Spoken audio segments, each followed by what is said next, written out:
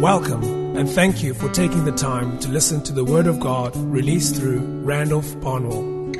Randolph is the founder and senior elder of Gate Ministries, Durban Central. Be encouraged to access free additional resources for your edification at randolphbarnwell.com. Great grace, peace, and mercy from Christ be multiplied to you as you listen to this teaching. We've been speaking about the prosperity of the soul, and it's going to be the basis upon which all other expressions of prosperity will flow. 3 John verse 2, Beloved, I pray that you will prosper in all respects and be in good health, even as your soul prospers. John prays for total life prosperity. He uses the phrase, prosper in all respects as your soul prospers. So you prosper in every dimension of prosperity as your soul prospers. And there are various expressions of prosperity. Jesus grew in stature, that's physical. And so there's physical or physiological prosperity, which includes health. He grew physically. And it also includes material prosperity. There's physical prosperity, that's to be in good health, good well-being. And there's material or financial prosperity. That prosperity is to further the covenant of God. The Lord your God that giveth you the power to get wealth, that he might establish his covenant between him and you. Jesus also grew, it says he grew in stature, he grew in wisdom. So there's mental prosperity, which you spoke about a little bit on Friday evening. Mental prosperity, that's to grow in wisdom, to think like God, to have the mind of Christ. The Bible says he grew in favor with God. That's spiritual prosperity, right? And then the Bible also says he grew in favor with men. That's relational or social prosperity. You must prosper in all respects, not just in one respect. It's plural. You prosper in all dimensions. So you prosper physically, you prosper financially or materially. You prosper mentally in wisdom. Right? You prosper spiritually, and you prosper relationally. Don't have one expression without the other. In some respects, one level of prosperity will open the doors for the other. Like, for example, we spoke on Friday that mental prosperity will open the way for financial prosperity. If you're endowed with wisdom, you can get witty inventions and innovations, ideas, or operate in your business with absolute sagacity, wisdom, so that you can reap the benefits of that wisdom. Right? John says you must prosper in all respects as your soul prospers. The word for prosper there is yodu, which means to prosper on your journey or to receive help along the way as you move from a point of departure to a point of arrival, right? As you leave and you start being obedient from the point of departure, you arrive at your logical outcome, which is the doing or the receiving of what God promised. So whenever you're obedient, you leave the realm of command and you proceed towards the realm of fulfillment. You leave the realm of promise and you move towards the realm of attainment. Movement to that part requires consistent obedience. Everyone say consistent. And I want to encourage you, the writer of the book of Hebrews frames it like this. It's not in your notes, it's found in Hebrews chapter 2. It says, Beloved, we must hold on to the things that we've heard, lest at any time we let them slip. It is sad when through consistence you gain territory or you gain ground through being consistent. And then one momentary lapse can cause you to lose the ground that you've attained. It's very important that you be consistently obedient and that you don't lose momentum in your personal process. Momentum is fueled by the regularity and the consistency of what you put into the process. Don't let up on the intensity. If I say, don't talk scandalously about anyone. I said that to you a few weeks ago. And you're doing it for 5 weeks. Then one event, you fall in that area. You know what you've done? It's like you're doing so well. And then you take a few steps back. Paul frames it like this to the Galatians. You've run so well. Who or what has hindered you? You've started in the spirit. But how are you made perfect? In the flesh. The key issue in that little diagram that I did for you, that's on page 5, is consistent obedience. Everyone say consistent. Consistent obedience. You keep it up diligently. You obey the Lord always. And if ever I want to stress something to the house, be consistently obedient. Amen? Don't lapse and move in and out of states of obedience then disobedience. And you yo-yo like, you're erratic. You're not consistent. Have an intensity about you. Be holy all the time. Be righteous all the time.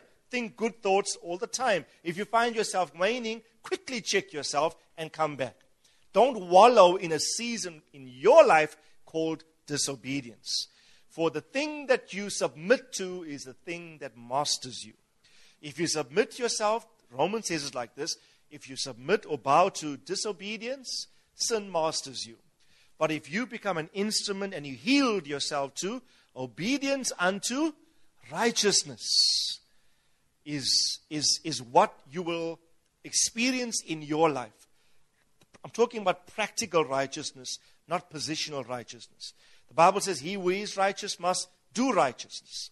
Right? So practice. Everyone say practice. And I want to encourage you, this is going to demand keen focus. You can't be casual about this. I told you on Friday, break the passivity of your mind. Don't allow your mind to lull where you are not thinking. You allow your subconscious to rule your world, and your conscious mind is left almost like in a comatose state. Right? God gave you a mind to use. He gave you a soul, and the mind is part of your soul. Right? Don't leave this mind. And your mind has a conscious part and an unconscious part. Right? Many of you do things unconsciously, subconsciously, without much thought. It's almost axiomatic. It's like reflexive. Okay? You jump in a car, you want to reverse out here. You don't even say consciously, now I'm going to sit. I'm going to put my left leg on the clutch. I'm going to take it out of first. I'm going to pull the lever with my left hand, making sure my thumb is in a certain place. I'm going to pull it down, pull it to my left, and pull it back. And then I'm going to slowly lift up the left leg, apply a bit of petrol, and I'm going to get the move. You don't think that? You just say, choop, choop, choop, choop. What's that? The behavior is so ingrained in your thought pattern, you don't even think about it when you do it. It is so part of you, it requires very little conscious thought. I'm saying again, it requires very little conscious thought to engage the act to get the specific result. Why? Because you've done it every day for the past 15 years. Everyone say regularity. The more often you do a thing consistently, I'm telling you, being obedient to God in a certain way will become for you so normal, you won't even think about it. You're simply doing it because your mind, that part of your mind now, has been won over to the Lord. So you get paid. You're not even deciding, shall I pay tithes? It is so natural and normal for you to do it. It is so reflective. Someone writes a bad email about you. Someone betrays you. Someone hurts you. Someone disappoints you.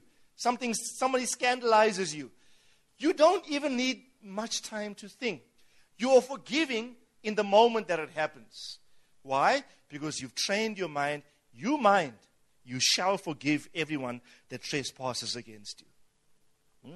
Is it possible for forgiveness to become so normal? Right? Where you don't say, okay, she said that, he did that, he said that, now it's that. Then the other day, then the response was this and the response was that, and we're trying to work this out. But it's like, no, I just forgive. Right? I just bypass all the little stages of conscious thought. My mind is so ready to forgive. I forgive. Amen? It's very, very, very important that we get this right. Because you are only going to prosper as your soul prospers. You are only going to prosper in all 5 dynamics as your mind, your will, and your emotions are prospering. When you think like God, decide like God, your will, and you feel like God, is when God can say, now Randolph, you are ready for the level of prosperity that I have for you. Because some of us, if God has to give us the level He has for us, we're going to bring abortion to it. We cannot sustain it because we have not developed a sufficient maturity in the way we think and understand, in our choices and decisions, and the way we feel about things. We're not there yet. And I'm saying for what God has in store for us, this house has got to have a very, very mature soul. Soul prosperity is conditional upon spirit prosperity. You can't because the function and the placement or the performance of your soul is to follow the leading of the Holy Spirit through His Word in your spirit. So the soul must follow the Spirit. We are saying, prosper, yes, in your body, in your well-being, in your outward life. Prosper as your soul prospers, but your soul can't prosper if your spirit man is weak. And the only way to get your spirit mature is through the word of grace, the light filling your word. Because this spirit too has a mind, a will, and emotions. And the mind of your spirit must lead the mind of your soul. The will of your spirit must lead the will, the choices, and the decisions of your soul. The emotions of your spirit must configure how you actually feel in your soul. Very, very, very important.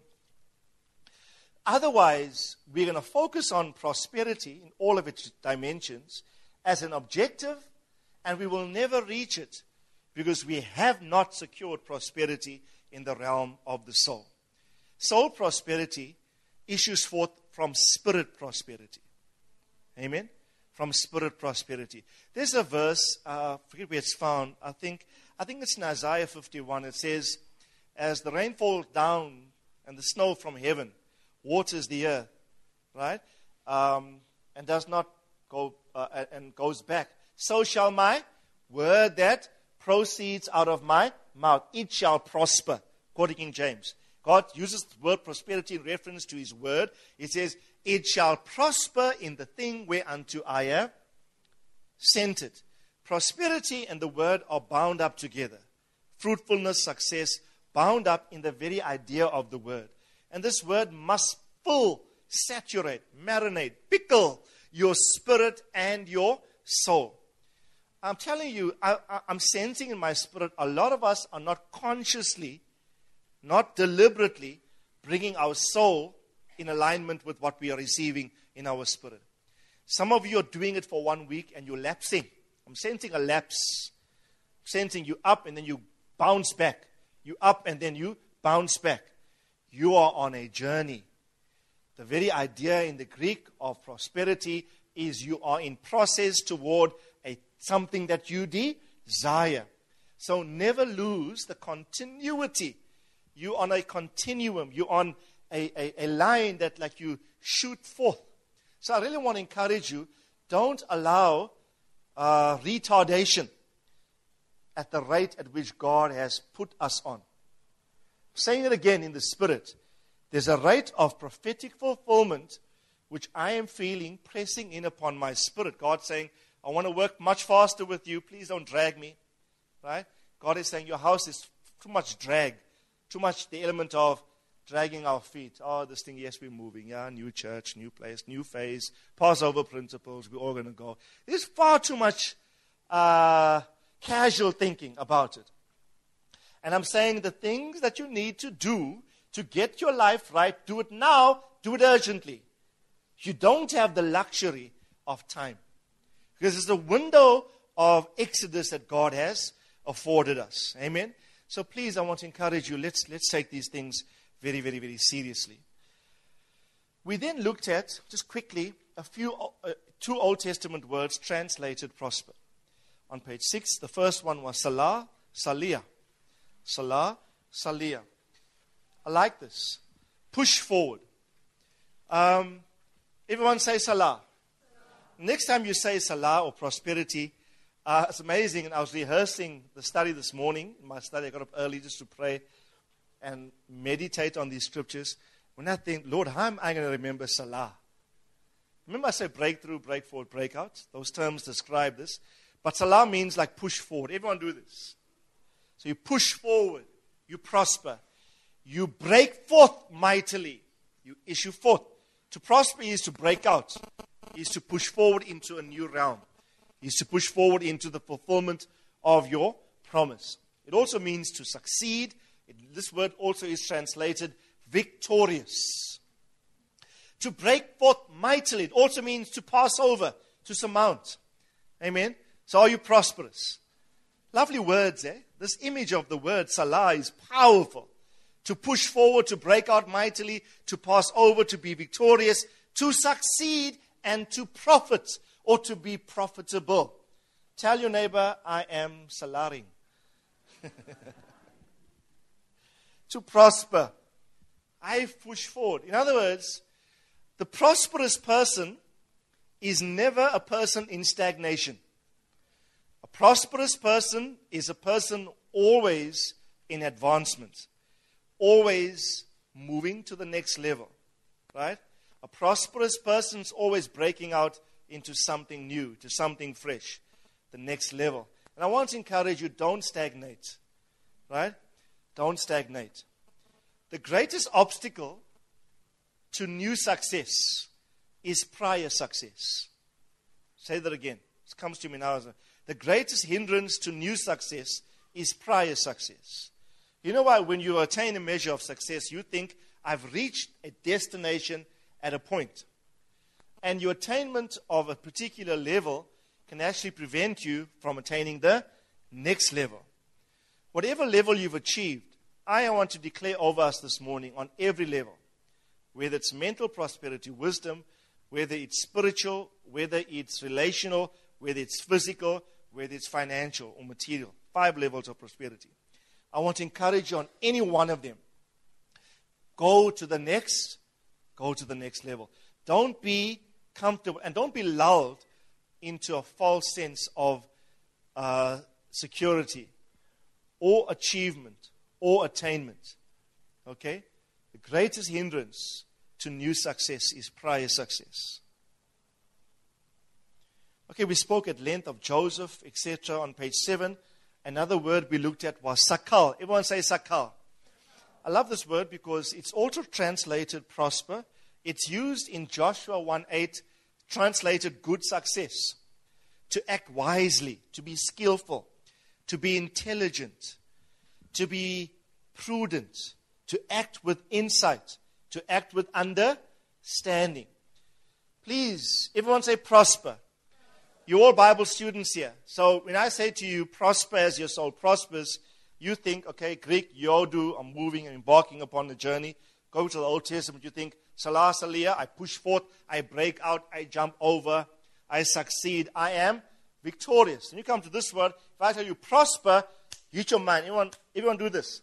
Don't knock yourself out. Just, okay. You say, mind, be wise. Mind, be intelligent. Mind, act with insight.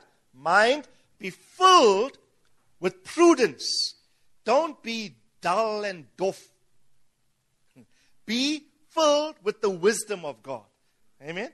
Tell your neighbor you have a mind that must have divine intelligence. I shared with you that how Solomon, the verse is on the bottom of the page, on page 7 at the bottom, 1 Kings 4:29. When Solomon asked for wisdom, what did God give him? How is it phrased? It says, breath of mind like the sand on the seashore. You can't count the sand on the seashore. That's how expansive Solomon's mind was. Your greatest asset is your mind. It's either your greatest asset or it's your greatest weakness. Your thinking. Some of us have stinking thinking. I'm quoting what's his name? Eddie O'Neill used this phrase, stinking thinking. Our thinking is not where God wants it to be. Let me just say this to you. Everyone look at me. If 3 John 2 says, you prosper as your soul prospers, and if your soul includes your mind, which is your thinking, we could very easily well say, you're only going to prosper dependent on your thought life. If you can bring your thinking right, you can sort your prosperity issues out. Some of us aren't prospering because we're not thinking right. As a man thinks in his heart, so is he. In the Hebrew rendering of the scriptures, that verse is like this. As a man reckons and calculates. The word reckon is like a accounting term. As a man reckons or calculates in the area of his soul, so is he. Right? I said this to you, you are what you think. Nothing more, nothing less. Only how you think, so are you. You're not more than you think, you're not less than you think. You are what you think. In fact, the present quality of your life is a direct indication of the state of your mind. Say it again. That's a quote. Please write quotes down. I was at a meeting of pastors on Friday, and Dr. Trine, they started to put quotes together. I started this, doing it for my spiritual father. I got a file on my computer opened, quotable quotes. Someone I do. Because someone will say something, a powerful, like a short statement. And I'm saying, someone needs to capture this. So I started a file called Quotable Quotes, Someone I do. And I go through his, and if I remember he said something, I open up quickly, and I put it there. I mean, this is very important for Facebook and Twitter. You saturate those two mediums with principles of the word of the Lord. If you've got a Twitter account, you're limited to what you can put on there in terms of the number of words. Right? So it forces you to think powerful short statements. Right? What did I just say now? My quote. I forgot. Okay. Present state of your the quality of your life is indicative of the state of your mind. You are what you think. So if you want to change the state of your life, change the way you are thinking. Get God's thoughts. Get God's plans for your life. Right? Some of us aren't prospering because we are thinking inaccurately. This has been a challenge for my own heart as well. Amen. I really pray, God, how was Adam before the fall in his mind? Adam had vast potential mentally. You know that? He could name everything. Subspecies and subspecies. Zoology, botany, geomorphology. This guy had a knack of calling things into being, naming. Right? An expansive mind. Amen. And I want to encourage you. Allow God even to stretch your natural intelligence.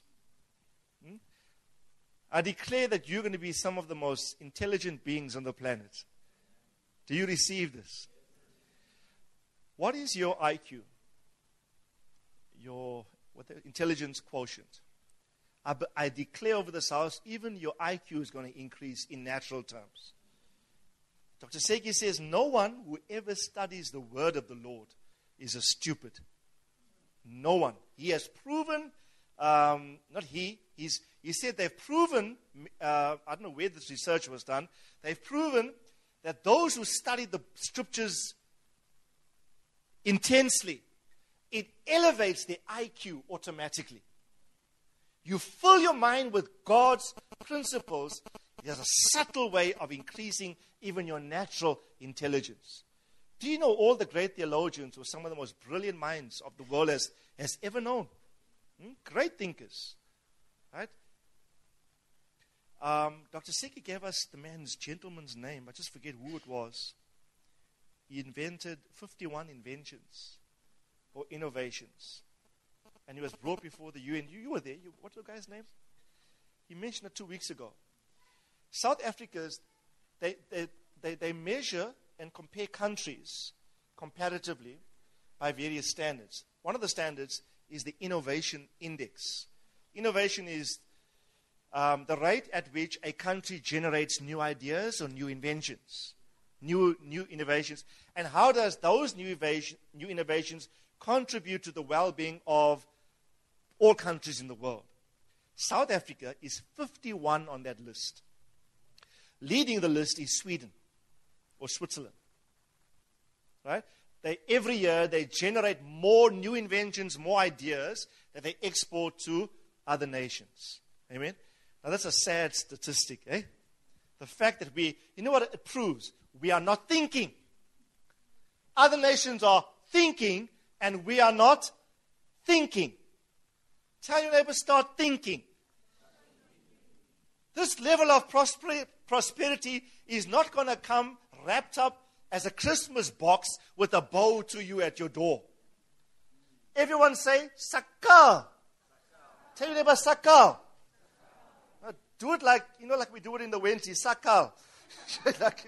We said now, who can do it like we do it? And now there is two. They used to hold the hand in a certain way, and I recall a joke that Derek Palmer used to tell us about two guys who were stationed at an institution for imbeciles, or for, I don't know, imbeciles or mentally retarded people. And they were leaning over the balcony looking at the world, even walking by, and the one says to the other, hey, he said some wise thing. So the other one said to him, hey, we're all stupid in this place. How come you know that? And the other one said, me, kidneys. I got kidneys. Me, kidneys. But I can't tell it the way Derek would tell it. But me, no, kidneys. He thought there was kidneys up here. I got kidneys. Amen. Everyone say sakal. Come on, say it again. Sakal. I just think that God wants to give you, let's look at the scripture before I say it. Look at Proverbs 8:21 on page 7. It says, wisdom is talking here, wisdom. It says to endow those who love me, that's wisdom, with wealth, that it might fill their treasuries. God wants to fill the treasuries of those who are wise, have an intelligence, a divine intelligence about them. And this is something that is supernaturally given to you by God. I'm going to pray in a short while, really trusting God that this happens, yes, by impartation as an initial step, but that you grow it and you develop it. Because Solomon said, God asked him, what do you want? Ask anything, I'll give it to you. He said, give me a wise and an understanding heart. And the Bible says God gave him breadth of mind. God took his mind and put my world in your small 2 hemispheres of your brain, Solomon. I'll infuse it. Then the Bible says, because you have asked this, I'll even give you the things you have not asked for, riches, honor. You see, riches, honor, prosperity, all that comes riding on the back of a sakal. Amen? A sakal mind. A mind filled with divine intelligence. Wisdom here says, I wisdom. I endow those with wealth. I fill their treasuries. On page 8, if you look there quickly, let's go quickly. On page 8, Proverbs 8:12, I wisdom dwell with prudence, and I find out knowledge of witty inventions. Witty inventions. Amen. I really believe our businesses here in this house must grow to the next level. We're going to pray for you in a short while as well. We've been talking a lot. Leo's been talking to us in Esped about so many ideas. And I feel the Lord is saying, within next year, we must pick up on these ideas and start to put wisdom into practice. This financial prosperity isn't going to come raining down from heaven. You have to position yourself. God gave you a mind to use. So if you use it under the leading and the direction of the Lord, you can get the God result. Amen. And I really believe it's time for action. Everyone say witty inventions. Witty inventions. Amazing. As a man thinks in his heart, so easy. Page 9. We did all of that on Friday. I want to go to the third word. So, what is the Greek term for prosperity? Quickly. 3 John 2. Yodu. Everyone say yodu. Right? To receive help as you prosper on your journey. Right? The two Hebrew words for prosperity we discussed are salasalia, push forward, break out, go over, be profitable, be victorious, to succeed. Then this sakal, to have a divine intelligence, to act wisely.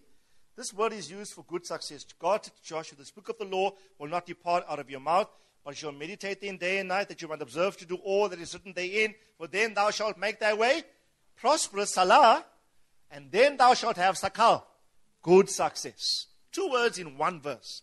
God said to Joshua, you Joshua, you're going to become a military strategist, because your anointing is unlike Moses's. You're going to have to go in, plot, plan, scheme, overtake the enemy. You're going to need something Moses did not have.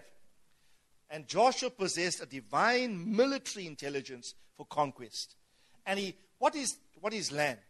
The land was the inheritance. How many people want your natural inheritance also? Want to attain what God has promised us. And to enter into the land, we're going to have an edge, a divine intelligence. Amen? Tell your neighbor, I am not dumb. Come on, tell someone, I'm not ignorant. Come, confession time, confession. Don't just do it and say it after me. Say it and assert it, affirm it as your reality. Tell someone, I am absolutely intelligent. Tell someone, I'm not short on ideas. Repeat after me, I'm highly creative. I'm a genius. I have the mind of Christ. I have breadth of mind. I don't have a lazy mind. I don't have a passive mind. I have an active mind. Empowered by the word of the Lord. Elohim, listen carefully. Elohim is the creator. If he who created the universe, how vast and how beautiful is simply earth. Never mind everything else happening in the solar system. What a genius of geniuses is our God. He's a clever. Tell your neighbor, God is clever. We serve a clever God. He's an absolute whiz. He's not short. His mind, I think, the mind of God to do what he did. Just in making, just look at the person next to you and say, sure. Come on, look at the person and say, he must be a genius. To have done this is his creative capacity mind-blowing. And I want to encourage all of us, we all can tap into that creativity of our God. I feel it's the season for it. I feel it is the season for it. Tap into the genius of God. Take your business to the next level. Right? Take your ministry to the next level. Everyone say next level. It's time for the next level on every single front. From the time we put Gate Ministries Durban Central, I opened up a Facebook page. I think in 3 days, we got about almost 300 plus likes already. Right? What's happening? And everywhere I go, I got so many inboxes, messages. Change the name of the church. Why? And I have to respond to all these people. What am I doing? Making a statement. I did not expect the kind of reaction we are getting. Right? From people. It's like people are noticing, name has changed, so something is new on the horizon. It's like I think the expectancy is even more out there than in here. But from the feedback, just one day, put the Facebook page on, had the logo sorted out. We put it as our I don't know what they call that page, the picture that goes on the top. Put that on, and this huge reaction. And I started using it as a platform for ministry. I told you I'm doing this diligently now. I'm going to post 3 times a day using social media. Post 3 times a day. Why? There was one stage I didn't do it for a whole week. I'm a very active user on social media. There's one stage I didn't do it for a whole week. And there's some guy inboxes me and says, is everything fine? How are you? Da, da, da, da. I see you haven't said anything for a whole week. I said, no, I was out of the country. I was on a ministry trip. I was just so preoccupied. He says, please don't stop posting because we live on this stuff. We can't wait. Every day we wake up and see. Because where we are, we're getting nothing. So this is our food. Right? So, and it really jolted me. We got Jules. There's a guy from Estonia. I don't know who is he. Thomas somebody. Friend on Facebook, haven't met him. He writes to us this week. We sent the study out. So he responds, thank you so much. No idea how much these things mean to me. His prayer is to meet us one day, just in gratitude for what these studies are having such an impact. I don't even know where Estonia is. Where is Estonia? Somewhere in Europe. Spain. Okay, somewhere there. Some gentleman in Spain is being refreshed by these things. Amen. And I really want to encourage you, take the level up. Take the level up. If you're a writer, take your writing up. Right? If you're a songwriter, take your songwriting up. If you're a businessman, I adjure you, I hear the Spirit saying, take it consciously in this season to the next level. Right? I was encouraging a cousin of mine last night. They came to visit. And he was saying how people in his workplace are so shoddy. Whenever the manager or the bosses aren't looking, they cut in corners, taking extended tea breaks, etc. And we were talking about, I was talking about the scripture to him, everything you do as unto the Lord. Even the New Testament says, even your earthly bosses, you don't serve as there, but your service is unto the Lord. So your excellence, your standard, even with which you serve them, they must of a truth say, we know that you are Son of God by virtue of your diligence, your excellence. We on the previous page, there's a verse from Genesis 39 of Joseph in Potiphar's house. Okay? Potiphar saw him, and the Bible says Potiphar recognized the favor of God is on this man, and I am blessed because he is here. And the Bible says, and the Lord prospered Joseph.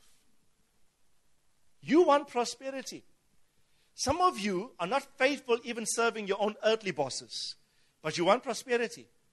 Prove yourself faithful where you are and see how God will give you rulership over much. Amen. Be the best worker your company has ever known in its entire history. That's my challenge to you. I hear the word of the Lord. I feel the impulse of the Lord. I'm saying this to you again. You must be the most excellent worker your boss has ever set his eyes on. You make such a difference in your workplace. You go to work. Murder, you go to work on Monday with that mentality. Right? They're going to see the glory of God. And they will know the blessing of God because of my presence here. Potiphar's house is blessed because Joseph is prosperous. Amen? Prosperity is more mental disposition than anything else. Amen? You know, you can have a lot of money financially, but you can have a poverty spirit. Can have a poor mentality in the spirit. And so I really want to encourage you to do these things. Okay, third word. Okay, why do we always take so long to recap? Now we should be starting. Shalom, shalom. Easy to remember. Shalom, shalom. What does shalom mean? Peace. So we got shalah, we got sakal, now we got shalom, shalom. It's the double imperative, twofold. Shalom, shalom. It means peace, safety, happy, welfare, rest, etc. It is used in Psalm 35, verse 27. Let them shout for joy and rejoice who favor my vindication, and let them say continually, the Lord be magnified who delights in the prosperity of his servant. This word is very important. You know, shalom, shalom, yes, it does mean peace, safety, welfare, or prosperity. So you cannot have prosperity if you don't have peace. I'll show you in a moment, other verses. Peace is the foundation for prosperity.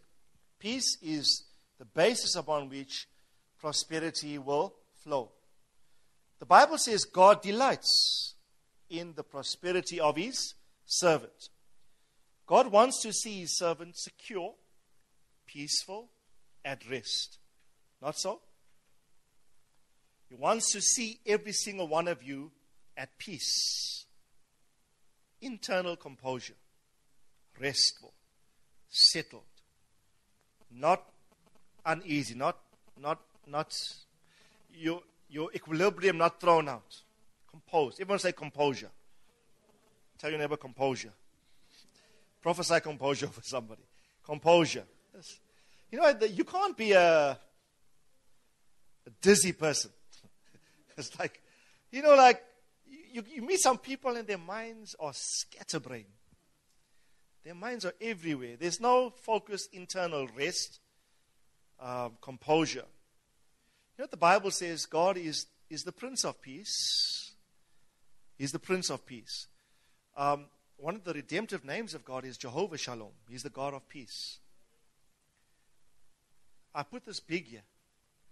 Remember 1 Thessalonians 5:23? How does it start? It says, may the God of peace sanctify you wholly. I pray that your whole spirit, soul, and body be complete and be preserved faultless or blameless at the coming of our Lord and Savior. But the makeup of God, to whom Paul is praying this, he says, I pray the God of peace brings whole sanctification, completeness, which means nothing missing to what was originally allotted to it. So he appeals, this peace in the Greek is irene, means very similar to shalom, shalom. So the God who, and remember what it says in the very next verse, faithful is he who promised it. So this is a promise from a God of peace. Your spirit must have peace, your soul must have peace, and your body must have peace. In fact, I declare peace be with you all. And you should say? Okay. I declare peace on all of you. You know why? Let me encourage you. Whatever is giving you sleepless nights right now, get over it very quickly, because it's going to hinder your prosperity. Whatever is causing turmoil, anxiety, get over it quickly by God's help. The peace, Jesus said, peace is given, so I impart peace to you. Paul did it. He said, grace, mercy, and peace from God our Father and the Lord Jesus Christ be with you. Did not only impart grace, which we need, yes, in our spirits, did not only impart mercy, Paul consciously imparted grace. Please, you are a life-giving spirit. Grace is resident within your spirit. When, I want to challenge you, next time you see a person whose peace is unsettled, assert your authority in the spirit. So next time I see you, you come to my office and I see you, hey, pastor, da. First thing I'm going to say to you, brother, look at me. Sister, look into my eyes. Peace be with you. I impart peace to your spirit. Do it consciously.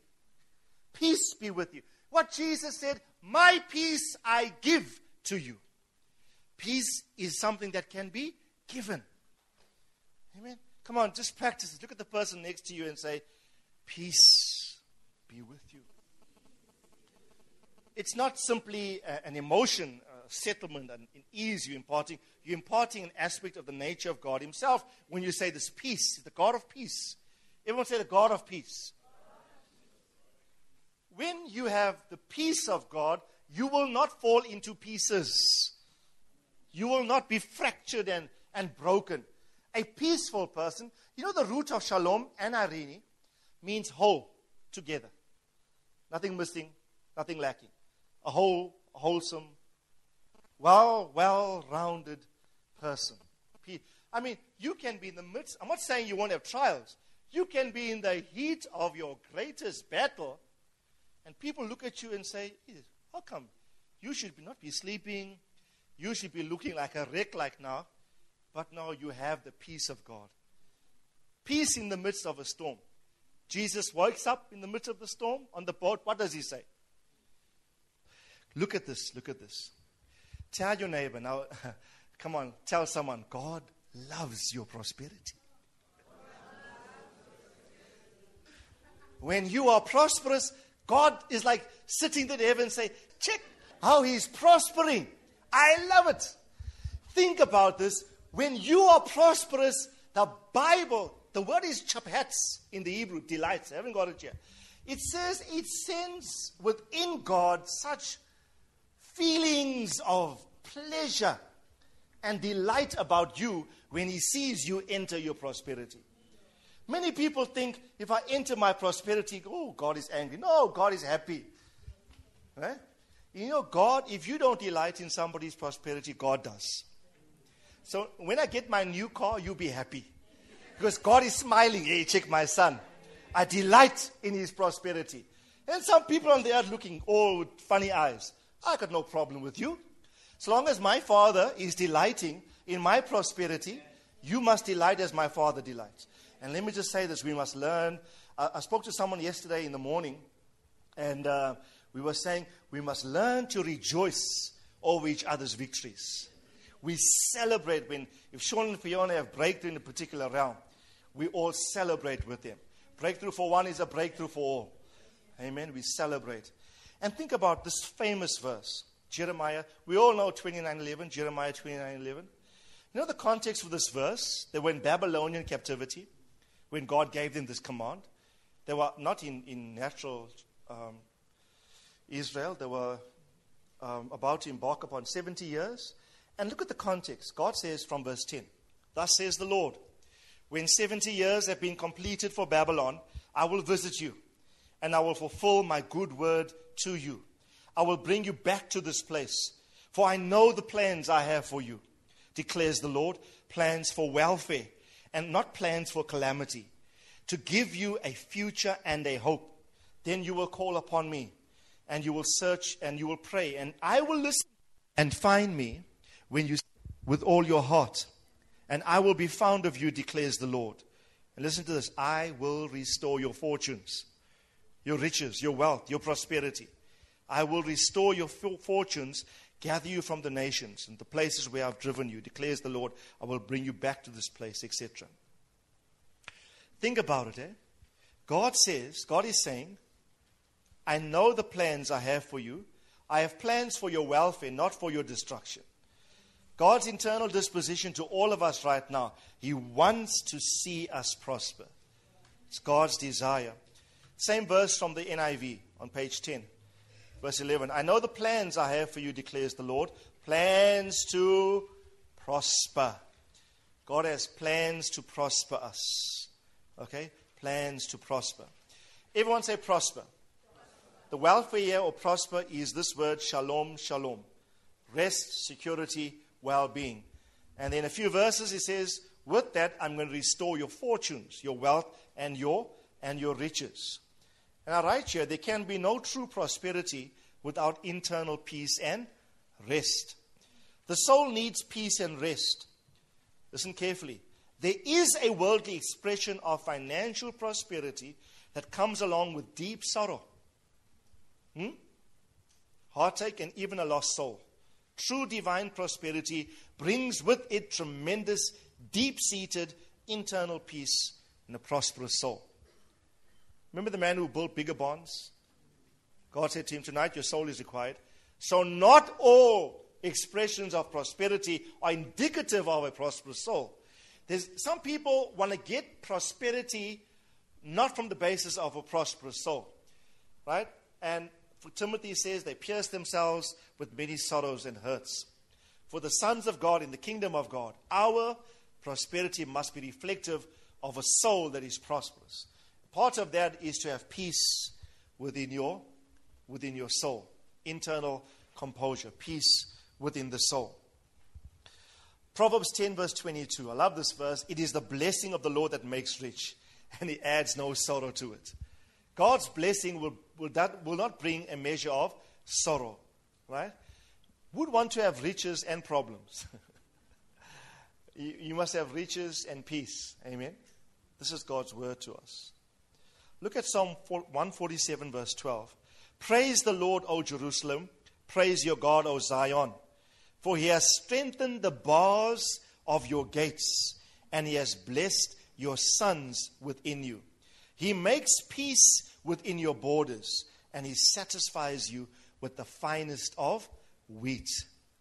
He sends forth His command to the earth. His word runs swiftly." Love this verse, eh? Look at verse 12 again, verse 13. "He's blessed your sons within you. He makes peace within your borders." The blessing and peace go together. The blessing of the Lord makes me rich and brings no sorrow with it. So that's shalom, shalom. A related word is shalva. Hey? See, with all these nice, I love the sound of these words for prosperity. Yodu, shalah, shalia, sakal, shalom, shalom, shalva. Hey? Sounds like a new language we're learning. Security also means abundance. Also means peace and quietness. Now, look at an interesting passage, Psalm 122. I sent this to you this morning.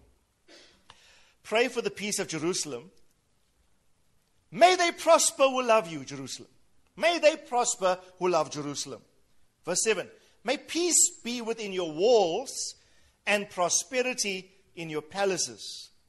Just stop there. If you think of a palace surrounded by walls, what is the psalmist praying? Peace must be in the walls, prosperity in the palaces. At the center, within the palace, is the idea of prosperity, hedged by the walls and within the walls of peace. Peace always surrounds prosperity, protects it, in a sense. Right? So I really want to encourage you, do not attempt to achieve any level of prosperous breakthrough if it's going to bring you sorrow. Not biblical. Every expression will bring with it tremendous peace. Everyone say, peace within my walls.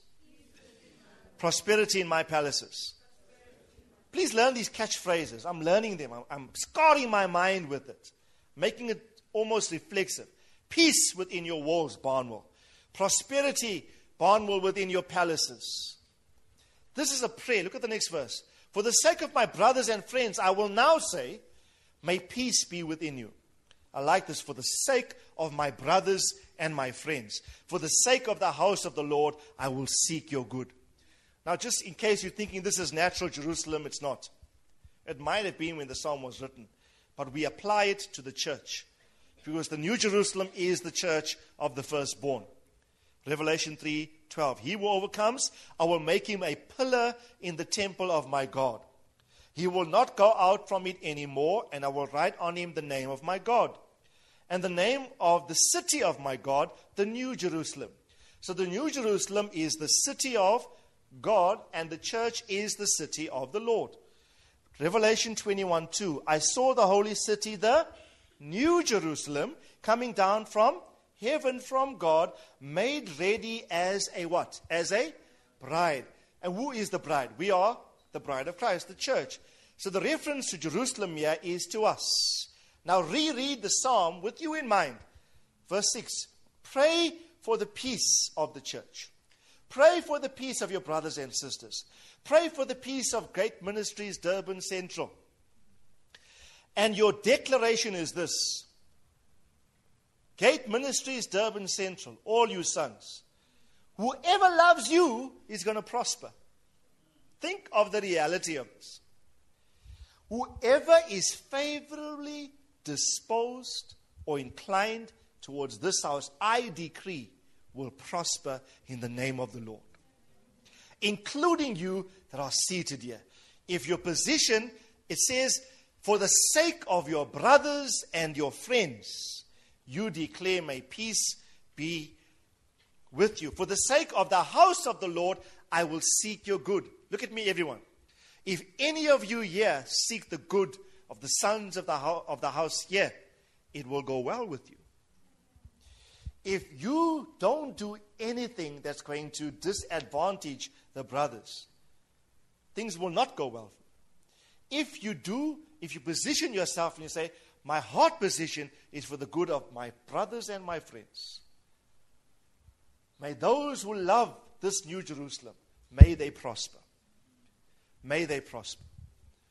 This is a bold apostolic prophetic declaration. This is more than a prayer.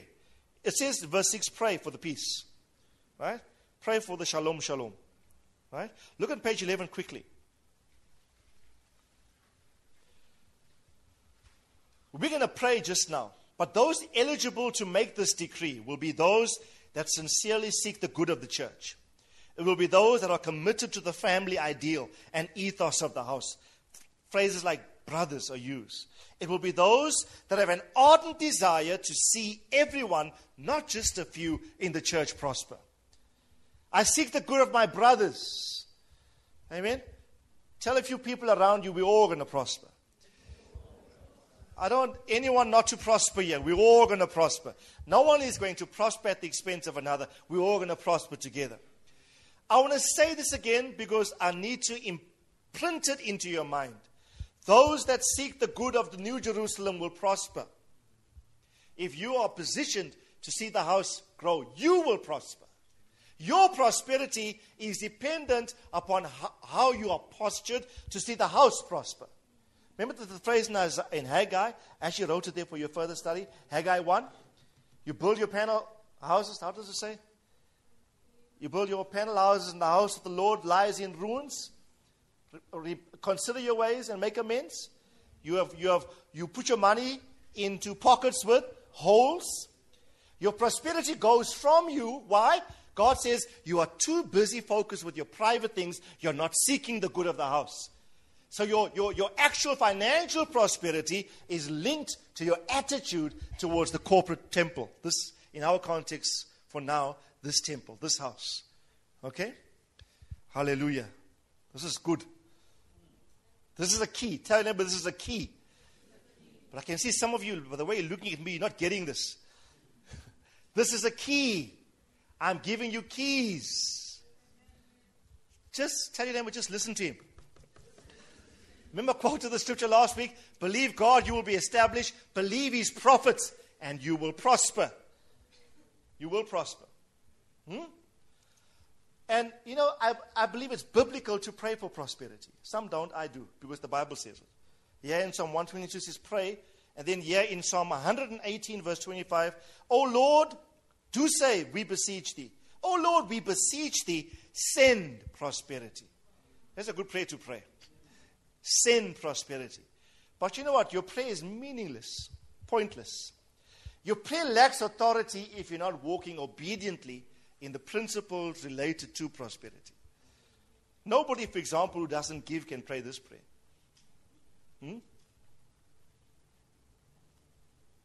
Look at King Uzziah, 2 Chronicles 26. He continued to seek God in the days of Zechariah, who had understanding through visions of God, as long as he sought the Lord. God did what? God prospered him. Never not seek God. You know why? The psalmist says, God send prosperity. The Bible says, God made Joseph prosper. Uzziah, as long as he sought the Lord, God made him. Prosperity is a God-given, divine-given ability. And let me say this as a warning. As much and as quickly as God can give it, he can stop it. In a moment, if you think that he got it to warn Israel in the book of Deuteronomy, to not say by my own power I've gotten all this wealth. The moment you come there, God can say, I'll take it away. Tell your neighbor, prosperity is a given. It's given. It's a given experience, given dynamic, given principle. It must be received. And for us, I believe, we must enter now a season. Listen to me very carefully. I want you to practice this privately in your homes. We'll do it here corporately as well. Enter now a season. That is why, if you go on my Facebook profile, examine what I've been writing just for the past 3 weeks. I've only been writing about this issue. What am I doing? Painting my world with the reality. Punctuating every time someone sees me, they see a prosperous person. Thoughts of prosperity. I really believe now it's becoming a decree. I'm not just praying, Lord, send prosperity. I am standing to Jerusalem and I'm saying, prosper. May peace be in your walls. May prosperity be in your palaces. May those who love you prosper. I want to seek the good for the sake of my brothers and my friends. Everyone that does good to you will prosper. Tell your neighbor, I become the reason for your prosperity. Let me just say this. God said to Israel, those who bless you, I bless. Anyone who curses you, I curse. You become the standard for God's decision to either curse or bless other people. So who wants to be blessed? Come on, let me see your hands. You want to be blessed? Just bless your brothers in the house. The Bible says, do good to all men, especially to those which are of the household of faith. And remember on Friday what I challenged you about? Friday I said, solve a problem. Why did Solomon was granted wisdom? He said these words, who can govern so great a people? The task is too big for me. Your people are great and mighty people. Who can govern them? Therefore, give thy servant a wise and an understanding God. He asked for something to solve a problem, not for something for self-indulgence. And if you can just position yourself as a problem solver, you're on your way to become a prosperous person. Amen? Solve someone's problem. Let me challenge you. Maybe before today is up, solve somebody's problem. Meet someone's need. Can be a small thing. I mean, little, even something small, whatever it is. Not the major. Do something. Start to do these things. One last word quickly, then we close. In fact, everything after page 12 we've already done. So I'm going to finish with page 11. Last word that is also translated. This is a very easy word that we're going to pray. It's yatab. Everyone say yatab. It simply means to do good or to go well. Everyone say it goes well with me. Because my father is born well. I'm just joking. Listen carefully. Anytime you say, I'm prosperous. We use this as a cliche, not so. When a person asks another, how are you? Oh, it's well. Now you must say it's yatab. Yatab means it's going well with me. Right? It has reference to well-being. Genesis 40:14. Only keep me in mind when it goes well. Here's the word. Some versions say when I prosper, going well with you, etc. Please do me a kindness by mentioning me to Pharaoh and get me out of this house. This is Joseph's word to the cupbearer. Remember? He told the guy you're going to be reinstated. Pharaoh's going to give you back your position. Then Joseph said to him, oh, please, don't forget me now. You know, when all these the things that I prophesied over you come to pass, don't forget the one who prophesied. He's saying to the guy, please remember me when things go well with you. While it was self-sacrificing, because this guy used to taste wine before the king would drink it. The king's cupbearer would like that responsibility. And the reason why you did it was just in case there's poison in any of the king's drinks. Cupbearers in that instance, like Nehemiah was a cupbearer, right? They had to taste the drink before the king drank because the king's life was always being threatened by enemies, etc. So this guy had a very important task. And Joseph says to him, you are going to be restored. And let me just say this to you. While he lived in the spirit of martyrdom and the possibility of death almost daily, yet he was afforded all the benefits and privileges of the palace while he fulfilled that important function. So he exhibited a quality of life that was above, it was kingly, because he was right with the king. Right? And so Joseph says, I know what kind of life you're going to have when you reinstate. It's going to go very well with you. When you go well, please remember me. You know, it's amazing how prosperity makes people forget. Hey? People have selective memory when they get rich. They forgot who was there for them when you were in the doldrums. Right? Don't forget. Okay, I want to focus on that. All I want to say is, everyone say it'll go well with you. Now, going well with you is dependent upon obedience. Listen, and please, I don't want to extend this note by laying out all the scriptures. I've listed them there. Please read all the scriptures from Deuteronomy that I've listed there. But just one in particular. 4:40 says, this is when they entered the land. You shall keep his statutes and his commandments, which I am giving you today, that it might go well with you, with your children after you, that you might live long on the land which the Lord God is giving you for all the time. Everyone say, keep his statutes. What is that? That's obedience. What's the key to things going well with you? Obedience. Simple obedience, things will go very well with you. Please, next time, someone asks you, oh, how's it, Chris? How are you?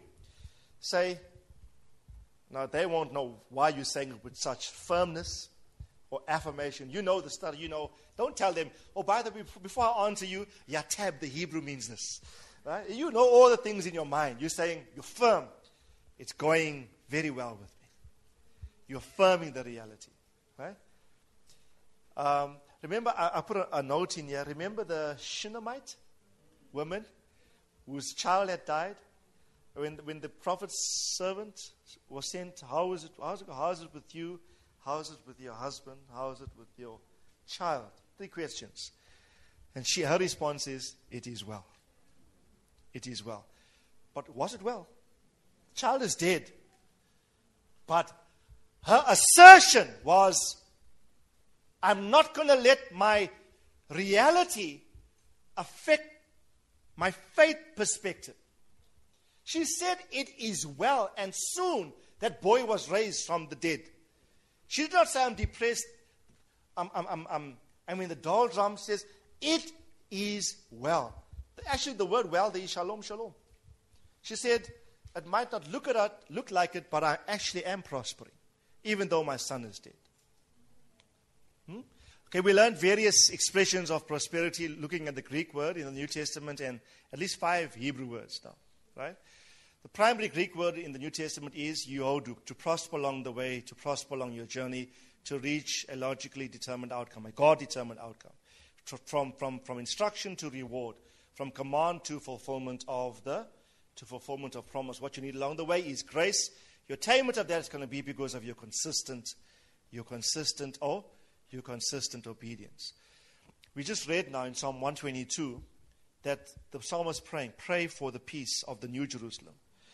And may peace be within your walls. May prosperity be within your palace. May all those who seek your good prosper. May you prosper for the sake of your brothers and all of your friends. May you prosper.